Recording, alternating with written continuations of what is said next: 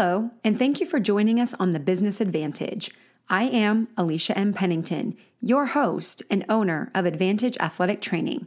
Today, we're going to be discussing the topic of contract work, or more broadly, hourly positions, the on-demand workforce, and the general idea of how to research and represent yourself for these kinds of positions. Not only is my entire company based on this kind of work, but I see posts about it in athletic training forums regularly, and I believe it's a burgeoning sector of athletic training. Just as with anything else, it's important to understand the dynamics of this kind of work, including the various factors that play into it and how to ensure you're protecting yourself from liability. Whether you have little to no knowledge of what an independent contractor is, or you're already a professional freelancer, you will benefit from understanding how this type of work impacts our profession. Key learning objectives. Define independent contractor and be able to identify the differentiating factors between employee and contractor. Understand the role that contract work plays in the growth of the profession. Identify how to reduce risk and protect oneself through the use of insurance and contracts. For the purpose of today's discussion, we are going to use the word contractor to refer to someone who is an independent contractor. According to Wikipedia, an independent contractor is a person, business, or corporation that provides goods or services to another entity under terms specified in a contract or verbal agreement. A fairly basic and wide-sweeping definition. So we're going to look at how the IRS defines an independent contractor, which is far more important than what Wikipedia has to say. The IRS defines it as people who are in an independent trade, business, or profession in which they offer their services to the general public. Some examples of these professions that they give are dentists, lawyers, veterinarian, and they more clearly define an independent contractor with the general rule that if the payer has the right to control or direct only the result of the work and not what will be done and how it will be done. That is a key provision to the difference between an employer and an independent contractor. Let's dive into that.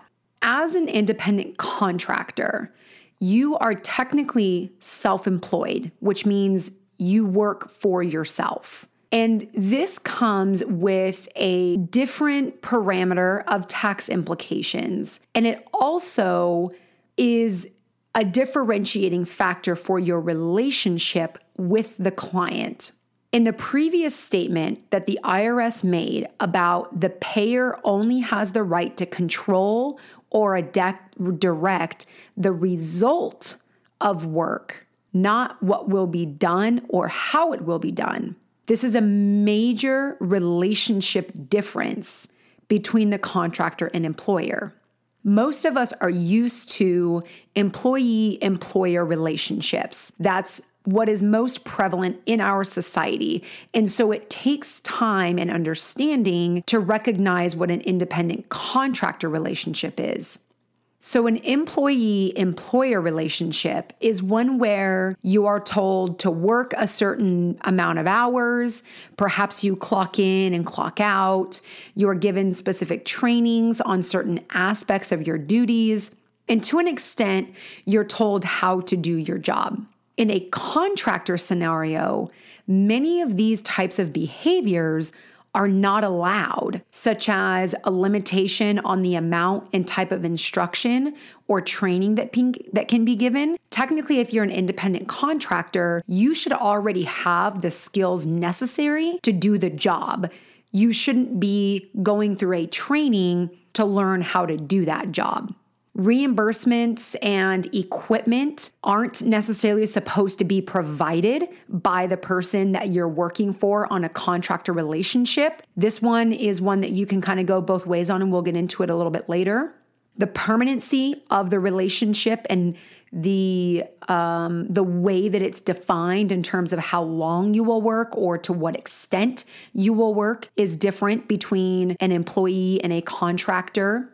And of course, how the contracts are written and defined. Are they upfront and using the appropriate language to refer to you as a contractor, or are they giving you every indication that you're going to be an employee, but yet from a taxes standpoint, you're a contractor? Just in those descriptions alone, you can kind of start to gather how the idea of picking up a weekend tournament to work is a much different situation, both behaviorally and from a relationship roles perspective, than what you might do on an everyday or ongoing basis. Basically, working as an independent contractor, you represent yourself, and the client has far less control over you. However, you also have a greater responsibility from a taxes and a liability perspective. And I'm going to break all of that down for you. What significance does this have to our profession? Well, representing oneself as an independent contractor is quite commonplace among the professional sectors of laborers. In fact, it's well aligned with NATA's efforts in lobbying the standard occupational classification system to realign athletic trainers as a professional occupation instead of a technical one. The implication of this adjustment informs labor research and may have influence on the hiring, salary, and employment decisions for athletic trainers. While we fight for the classification that we feel that we deserve, it's important to demonstrate ourselves as the independent thinking and functioning professionals that we are. Working as an independent contractor is one way to exhibit autonomous decision-making and illustrate how, as professionals, we work far and beyond the technical aspects of our duties. I believe that there is a tremendous amount of opportunity available to athletic trainers through the contract work route.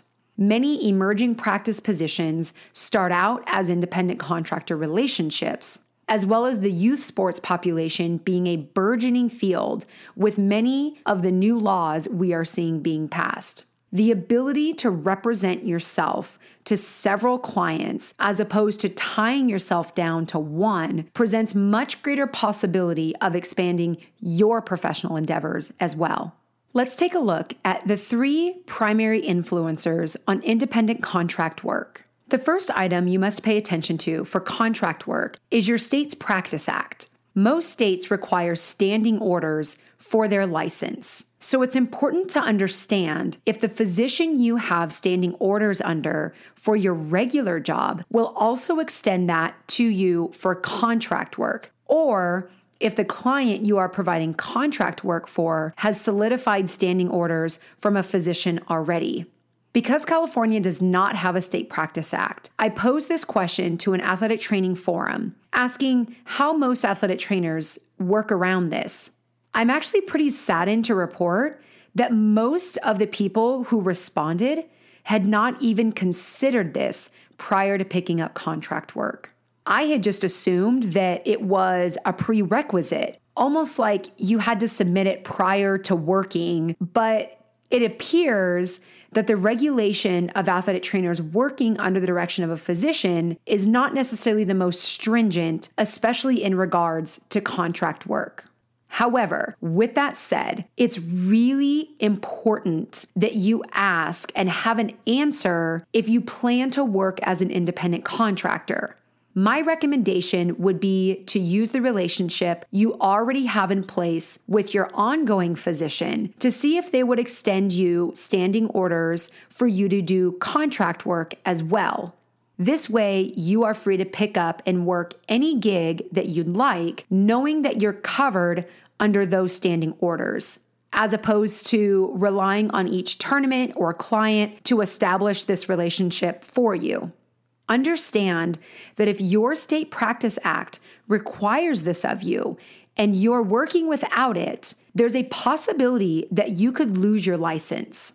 I don't say that to scare you, but if something happened at the tournament you were covering, a parent or the client got upset and came after you for some reason, it's one of the first pieces of information that would be examined. There is no hourly pay or tournament or gig that is worth working for if you potentially lose your license. As for California folks, none of this really applies yet, though of course, for everybody, always make sure that you're working within your scope of practice. The next aspect of liability that you need to shore up is insurance. I'm going to be 100% honest with you. I don't know how any athletic trainer works without carrying professional liability insurance. I understand many of us were not taught this in school, but guys, we are healthcare practitioner. There is absolutely no reason as to why you are working without insurance. Most of you, if you work a regular job as an employee, are probably covered under your employer's insurance. But I would even encourage those of you who fall into that category to purchase and carry your own policy in addition to that. Just like with physicians, hospitals and clinics are going to carry their own policy, and the physician also has his or her malpractice insurance as well. If you're going to work as an independent contractor, it is absolutely necessary that you are insured. With Advantage, we do not put anyone on the field who does not have their own policy. This is not only to protect ourselves, but it's to protect the athletic trainer as well. This is one of those topics that is a non-negotiable, as it is basically for your own good. If you're not going to protect yourself, then I'm going to protect you for you. We have our own insurance. We will be protected if anything happened. I'm trying to help out the athletic trainer, and you should be helping yourself out by making that a mandatory requirement for yourself.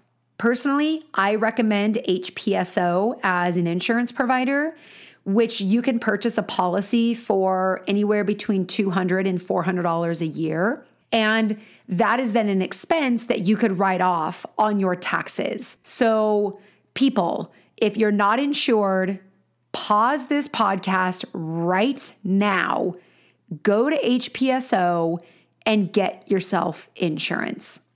Just like if you're not working with standing orders, if you are working without insurance, you have to just stop. Just don't do it. Again, there is no job that is worth working if you get sued and potentially lose everything. We need to be smart and protect ourselves in our professional endeavors. Do not be naive and assume that nothing will ever happen to you. In an ideal world, this is a true statement. And while you may never do anything wrong, that does not stop another party from naming you in a lawsuit. Just like driving your car, having health insurance, we never expect or desire to get into an accident or to get sick or to have something catastrophic ever happen. But the fact of life is that things happen, and most of the time they're beyond our control. And if you're going to protect your car, if you're going to protect your health, then you need to protect your career by not only having standing orders and making sure that you're working within your state's Practice Act, but ensuring yourself to make sure that nothing happens if you were to get named in a lawsuit. And I probably shouldn't say that because we can't ensure that nothing will happen, but at least you have the protection in place. Okay, moving on. Second topic we need to talk about in relation to independent contract work is the pay. This is the question I see posted in the forums most frequently. It always says, how much should I charge? Which is an extremely subjective question, especially considering that most of these forums are all across the nation. And I will say that most people say in Wyoming, in Nebraska, in Rhode Island. And so at minimum, they're giving people an idea of where their pay is at in terms of their geographic region. And if you've listened to some of our previous podcasts on branding and marketing or negotiation, you understand why what I'm going to say with hourly pay is so subjective yet objective based on what you've created for yourself. So this is an extremely subjective question that warrants a great deal of objective information in order to come to a conclusion on. While posting this inquiry on an online forum can help you determine what others in your area are paying or charging, this is largely going to be based on value. Here are some factors to consider when trying to determine what to charge for an hourly rate.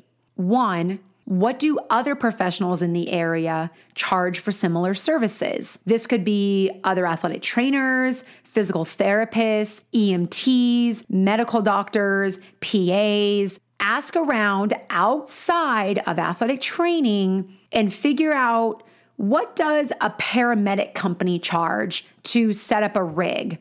What does an EMT charge to show up and be there with a kit? What are the running rates for a medical doctor to be available on the sidelines? Gather all of that information. Next, what fee will motivate you to do this work? Ensure that the compensation is in respect to the time that you're going to need to dedicate. Perhaps your morning or evening hours are more valuable to you than weekends, or vice versa. If this contract work is going to require you to miss putting your kids to bed or working on your master's thesis, then the compensation needs to warrant that. Next, what is the client expecting to pay? Always find out what the budget is so that you can try to meet them somewhere near it or educate them on the proper value of an athletic trainer. For example, if they're offering $25 an hour and really your minimum rate or what you would prefer to work for is $30 an hour, well, let's say that this is an 8-hour gig. What you say to them is, do you think that you could come up with $40 more for the total day in order to compensate me?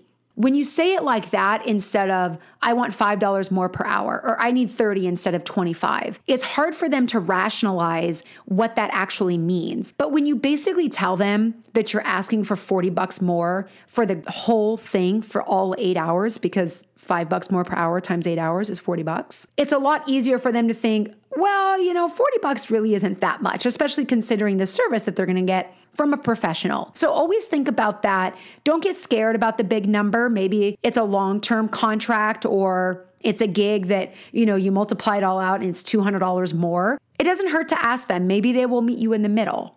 You also need to find out what their compensation is expected to cover. So is there a commute involved for you? Is mileage going to be able to be compensated? If not, you can write that off. We'll get to that in a minute. Supplies, ice, etc. All of those things you should find out ahead of time what is being provided for the hourly rate.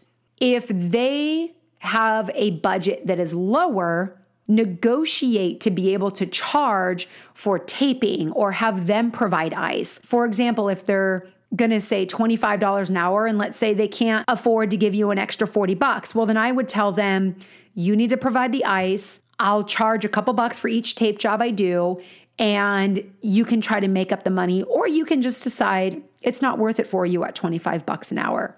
The next thing to consider with the hourly pay is supply and demand. This is a very core business topic, but applies tremendously to the topic of what you're going to be able to charge. Is this tournament that you're being asked to cover, whatever it is, in the middle of the summer when tons of athletic trainers are out of their regular paying jobs and want to pick up work? Or is this during the middle of football season? Or maybe it's around the holidays. You might be able to negotiate higher pay for yourself if your services are in higher demand. This is something to keep in mind, especially if you're booking gigs out further in advance. While the client is basically trying to get you to lock into something before the demand gets too high, which is brilliant for the client. But take that into consideration. Are they asking you in September to come and work over Thanksgiving weekend? Well, you might think, wow, they're giving me tons of notice and they're really helping me out with this, and I have the weekend free anyways. But think about potentially what you could be charging additional because it's Thanksgiving weekend.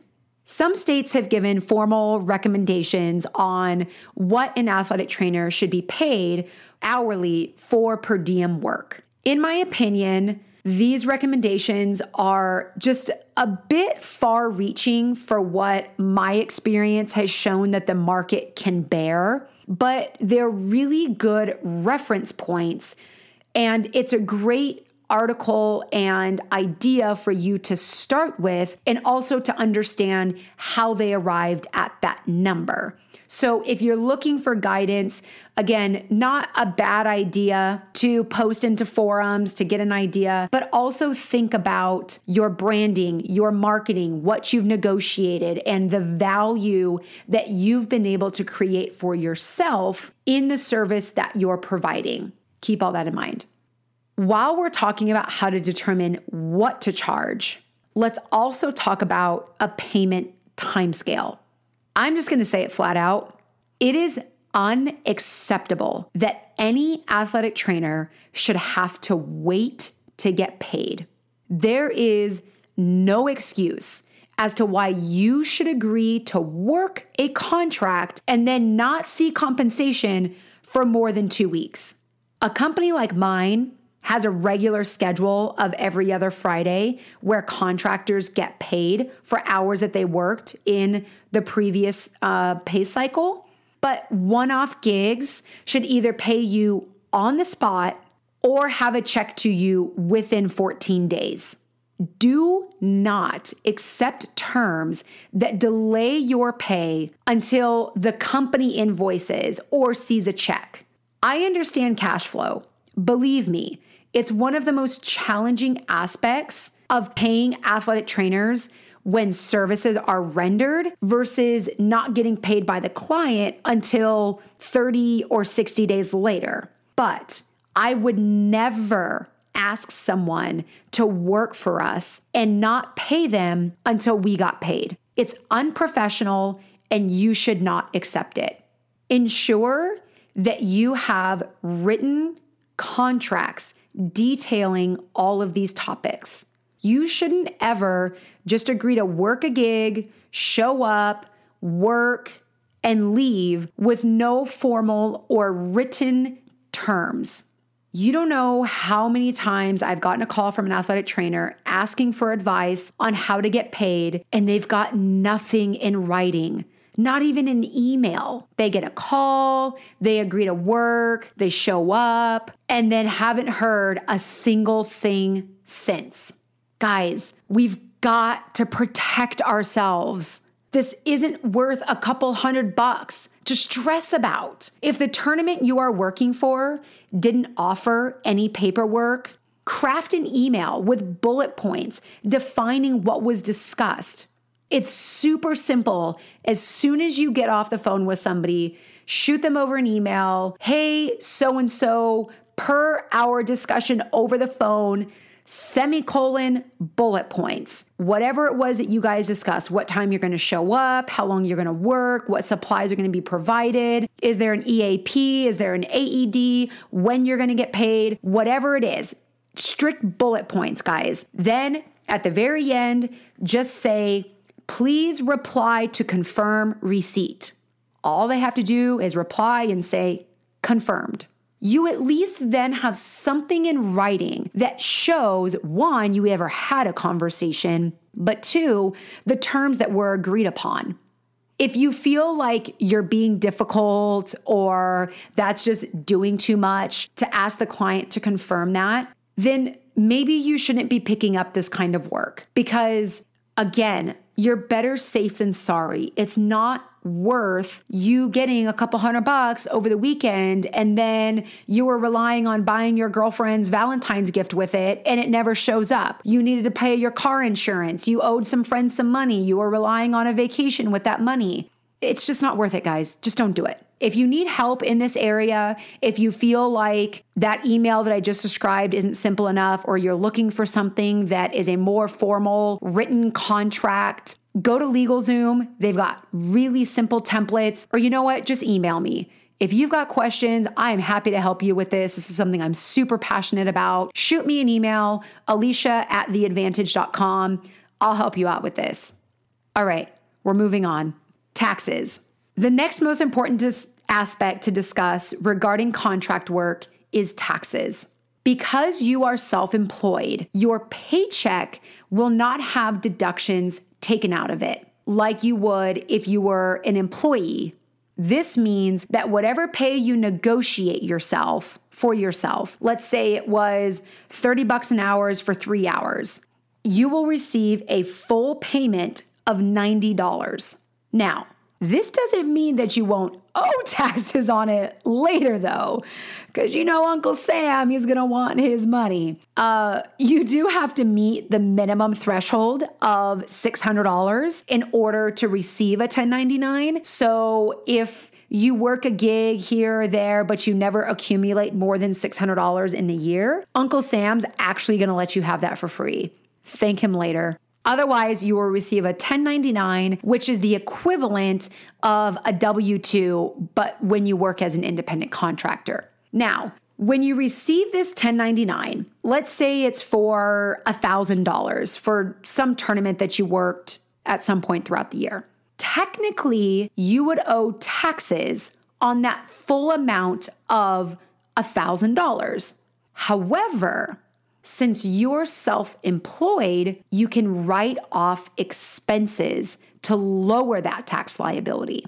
Some of the expenses that you can write off are, one, cost of insurance. So that $200 to $400 policy that you pause this podcast to go and purchase can now be written off in the full amount. So we've already shaved $200 to $400 off your $1,000 check. Next is mileage. When you work for yourself, when you drive from your home to your place of work, those miles are able to be written off.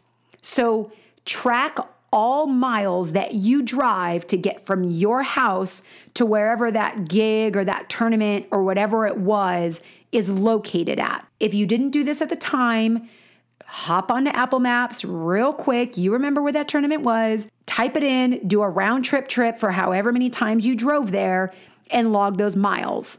Multiply that mileage by the federal reimbursement rate, which for this year is 54 cents per mile.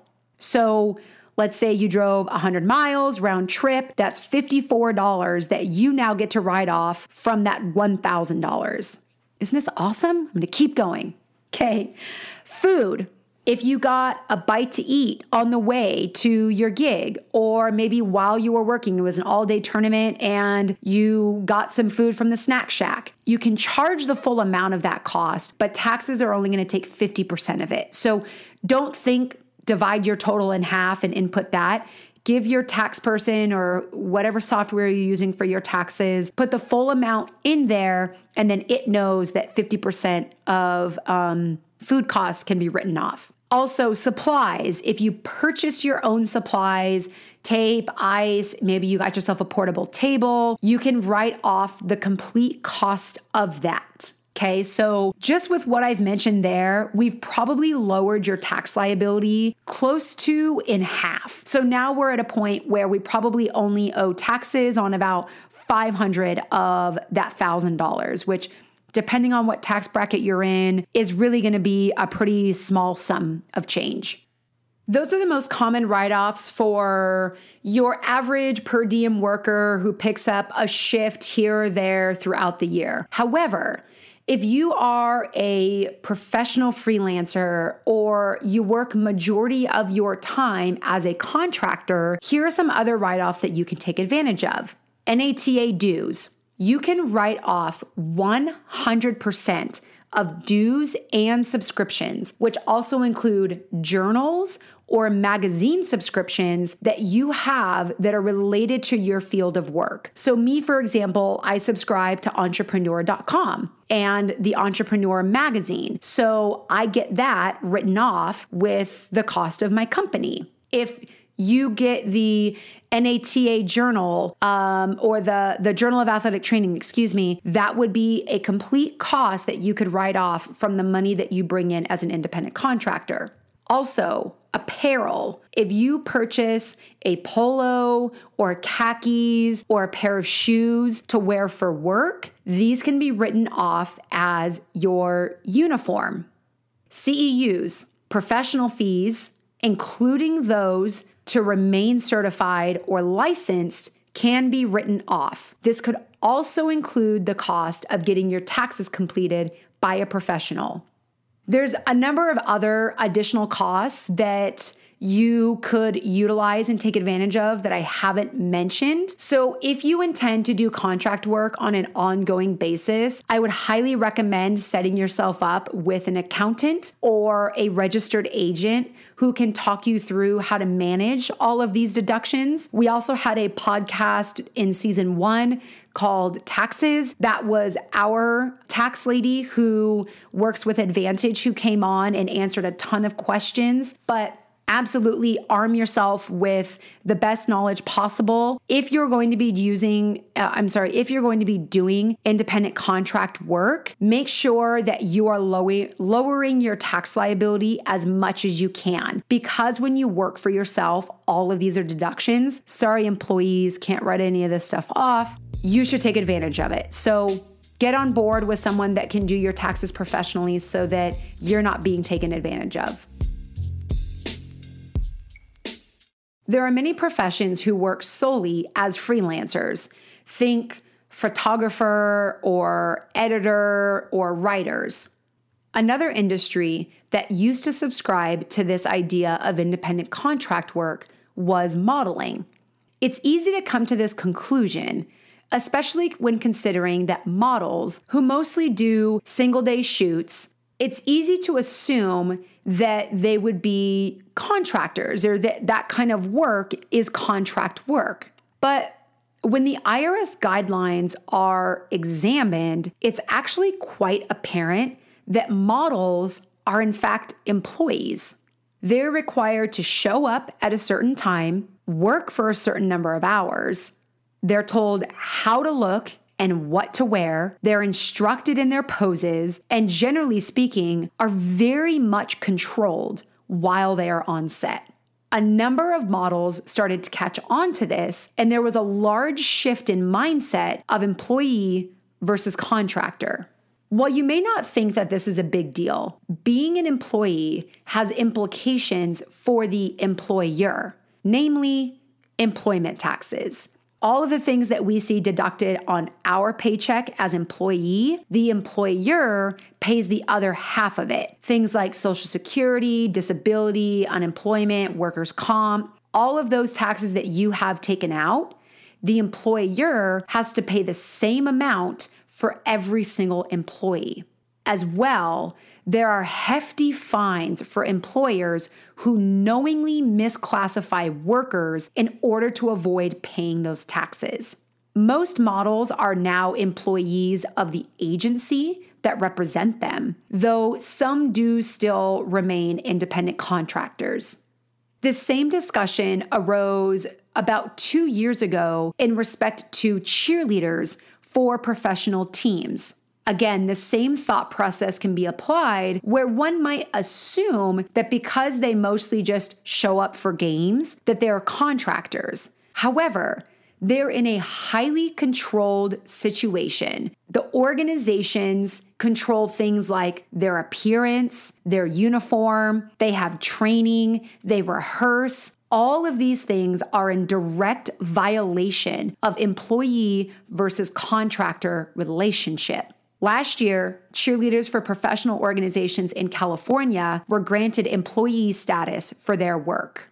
There was also a lawsuit in San Francisco about a year ago regarding the employment type for Uber drivers. I imagine that this will be a much more difficult case, though, because Uber very much falls into the independent contractor realm. The drivers use their own cars, they dictate their own work schedule, aren't given any training, and operate very independently of the company. So those are just a couple different situations and models that I can show to you how, even though you might think that just because someone shows up and does a quick gig or they're only hired for a day, if they are in a highly controlled situation, they're likely going to be an employee, not a contractor.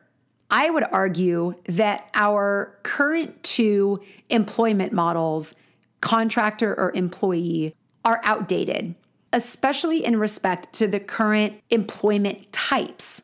There have been a number of ideas put forth to create more of a gray space between just the two options that we have right now, but none of them have been adopted yet. With the insurgence of the on-demand workforce, when you think about things like Airbnb and Uber, there's got to be a sliding scale between either being an employee or being a contractor.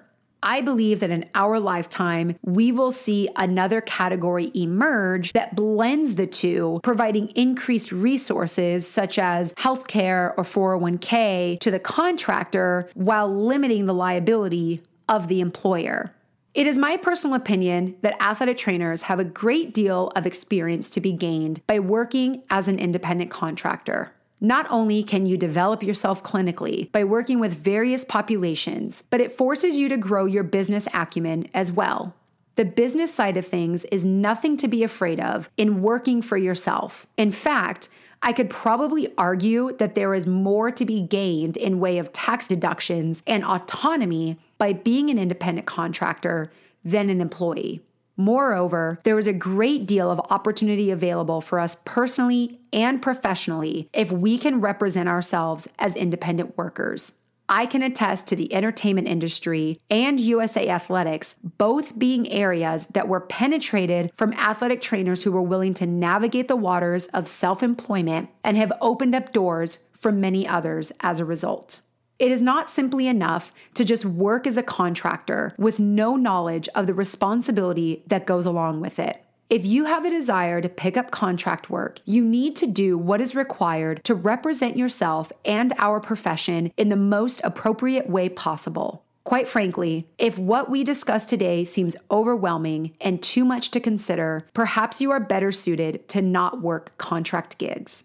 Don't allow yourself to make an uninformed decision about working this type of work. Ask questions, read the contract, understand your responsibility. What are the guidelines and parameters that you're expected to work within? We all have the best of intentions when we approach a situation, and we never want to assume that something will go wrong. But don't naively place your professional career on the line without knowing what's at stake. Thank you for listening. You are now eligible to receive your free CEU. Please go to theadvantage.com/CEU to take the quiz. Join us next time when we will be discussing communication and networking. Thank you to Mr. Logistics for the music you've heard throughout.